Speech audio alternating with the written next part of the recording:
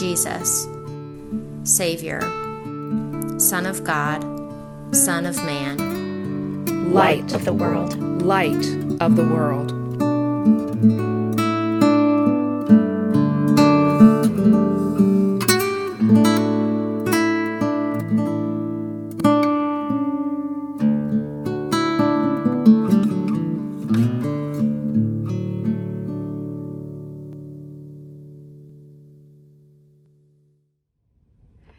Grace and peace to you in the name of Jesus Christ. I'm Reverend Kristen Hayden, the senior pastor of East Cobb United Methodist Church, and I'm so delighted to be a part of this Advent collaboration between East Cobb, Chamblee, and Decatur. What a joy it is to celebrate together as bodies of Christ across North Georgia. Now, today, we celebrate the second Sunday of Advent. And as we light the candle of peace this week, we are turning it to a familiar character in the story of Jesus' life. Now, this story takes place many, many years following the birth of Christ, and yet it is crucial for us in how we prepare for Christmas. Now, I'm sure many of you are deep in the throes of preparation, decorating your homes, placing the ornaments on the tree, stringing the lights, hanging the stockings. We've all started listening to Christmas music with the familiar sounds of Bing Crosby or Trans-Siberian Orchestra. Or if you're around my house, it's Thistlehair the Christmas Bear. We've begun purchasing the gifts and wrapping the presents to place under the tree, all in anticipation for the great celebration that will come on Christmas Day. But I wonder, is there more preparation to be done? Maybe something a little deeper, less about our homes and more about our hearts. There is a voice of preparation crying out to us this day. And so here now, the beginning of Mark's gospel, the very beginning. The beginning of the good news about Jesus Christ, God's Son, happened just as it was written about in the prophecy of Isaiah. Look, I am sending a messenger before you. He will prepare your way, a voice shouting in the wilderness. Prepare the way for the Lord, make his paths straight. John the Baptist was in the wilderness calling for people to be baptized to show that they were changing their hearts and lives and wanted God to forgive their sins.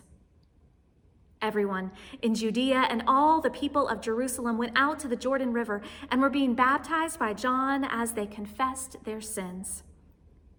John wore clothes made of camel's hair with a leather belt around his waist. He ate locusts and wild honey, and he announced, "One stronger than I is coming after me. I'm not even worthy to bend over and loosen the strap of his sandals. I baptize you with water, but he will baptize you with the Holy Spirit." This is the word of God for us, the people of God. Thanks be to God. Well, it's a familiar image, right? The wild John with the furry clothes and out-of-control hair and always a buzzing of insects around his head. We see him surrounded by people wanting to hear what this strange man has to say. Folks waiting in line to be dunked by him in the river to receive the gift of cleansing both body and soul. Today, though, I want us to focus not on the images of the story, but on the sounds of the story. I invite us to close our eyes and focus on what it is we hear today. Let us tune our ears to this wild man, John, Can you hear his voice? Scripture says he is the one crying out. What do those cries sound like? Are they cries of desperation? Are they cries of passion? Are they cries of excitement? Are they cries of urgency? And then we have all those people gathered, right? What is it that they are saying today? Can we listen in? Maybe overhear what it is they're talking about? Are they silent and simply listening intently? Are they asking questions of one another, whether skeptical or intrigued? Are they maybe even tearing up a bit, hearing something from John that speaks to a deep need that they may not even know that they had?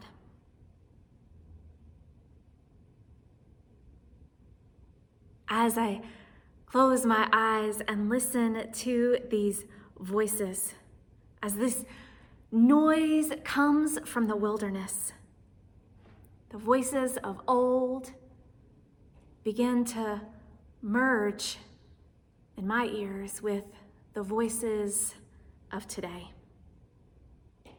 All of us, standing alongside the people of Judea and Jerusalem, gathered at the edge of the wilderness, crying out with John. Crying out for something new. Crying out for a change. Crying out with passion and with desperation. Crying out from a place of pain, and yet with a hope of peace. Crying out, God, for something. Crying out, God, for someone. Do you hear those voices? The medical professional crying out, answering the call to heal the sick, but exhausted from the physical and the emotional weight of a months-long pandemic. The teacher crying out, trying to do the job that she loves, but struggling to reach her students, whether virtually in the classroom or some crazy combination of the two. The parent crying out, seeking to juggle work life and home life, and feeling like we're failing at them both.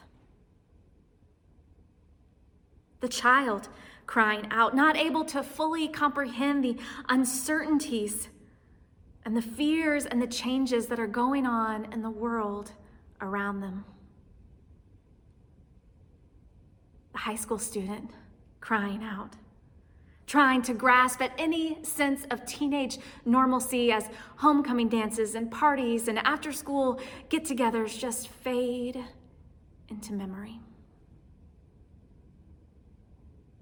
The widow crying out, at home alone, trying desperately to connect, but struggling with all this new technology that they're forced into. The church volunteer crying out, wanting to do more, wanting to see more, to help more, but unsure of how to do it in a safe way. Wanting to both do good and do no harm. The preacher crying out, wanting so desperately to give her congregation a return to the fellowship and the gatherings that they love, but also wanting this to be a new opportunity to explore what it even means to be the church. Oh God, we cry out. There truly is no end to the voices crying out in the world today. The voice of the cancer patient, the voice of the jobless, the voice of the hungry, the voice of the homeless, the voice of the abused, the voice of the neglected. A chorus of voices crying out in the wilderness. At times, it can feel like these voices grow so loud that nothing can be done. They just continue to scream and echo in our hearts and in our minds. It's too overwhelming. There's just not enough we can do. A vision, a message, a story of love and hope and of peace, it seems inconceivable.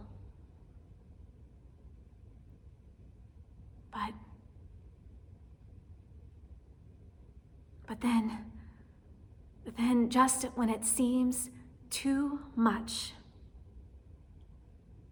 one voice seems to grow louder than all the others. This one voice of a man emerging from the wilderness. A wild man, a man that at any other time we would have dismissed as craziness, but now we are so desperate we actually will stop and listen. A man who says there is something more. A man who says there is someone more.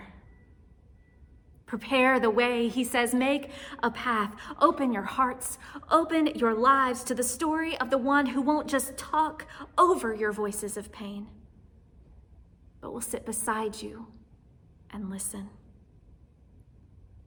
The story of one who will hear your cries and respond with love. The story of one who will walk in this world alongside you and give you peace, a peace like that we have never known, a peace we could never know without him. What is this peace, though? And I think that's a crucial question for us to consider as we desperately want it to mean one thing. It's what I hear, right? That we so want an end to all of this, to be taken out of the wilderness, to escape from the wilderness, an answer to our uncertainties, a complete relief of our pain. And yet that may not be the peace that Christ intends to bring. It may be what we think we want and need, but per usual, God knows a little better. For you see, the peace that John declares and that Jesus brings is a peace that comes to and exists in the wilderness. And while the wilderness can be a place to be feared, I am grateful to the wisdom of theologian Dolores Williams, who reminds us that the wilderness is a place of both struggle and of spirit, both problematic and promising. Dr. Williams references the story of Hagar, who encountered the divine powerfully and transformatively while in the wilderness. And while we may not wish or hope to be in the wilderness, to have these kind of wilderness experiences, we know that it is in the wilderness where we meet God. It is a place where our faith is both challenged and strengthened, a place where our understanding of God's character is both questioned and confirmed. Perhaps, Williams writes, that is why all of Judea and all the people of Jerusalem went out to the wilderness to join their voices with John, crying out, making a way in their lives to meet God, and for their many voices to point to one true story. I wonder, could the wilderness be the same for the voices crying out today? I mean, sure, all these voices, both ancient and modern, they could point to a story of pain and heartache and perpetuate the story of darkness and death. Let's all get together and just commiserate together. Misery loves company, right? But my friends, we are in the season of Advent. And the season of Advent tells an altogether different story. The season of Advent tells us that when a voice cries out in the wilderness, there is one who will hear. The season of Advent tells us that when a voice speaks in darkness, one will come with a light shining brightly. The season of Advent tells us that when our many voices come together, we can point to one central story. The story of the one who will baptize with the Holy Spirit, the story of the Lord. So today I declare to you, people of God, cry out. Use your voices and cry out from your wilderness experiences. But don't let the cries be the end of the story. Unite your voice with the voices of those around you and turn together to point to the one true story that we know and that we claim. The story of this season. The story of our lives. This greatest story ever told. There is one coming who hears our cries. There is one coming who answers our cries.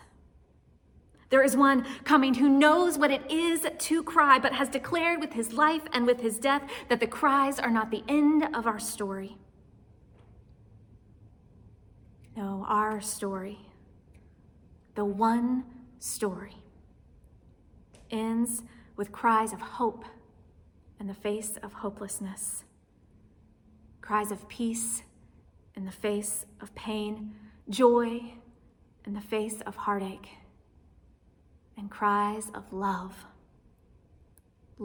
through it all. Let us all unite our voices, all our cries, and tell that story. Prepare the way of the Lord. In the name of the Father, and of the Son, and of the Holy Spirit. Amen.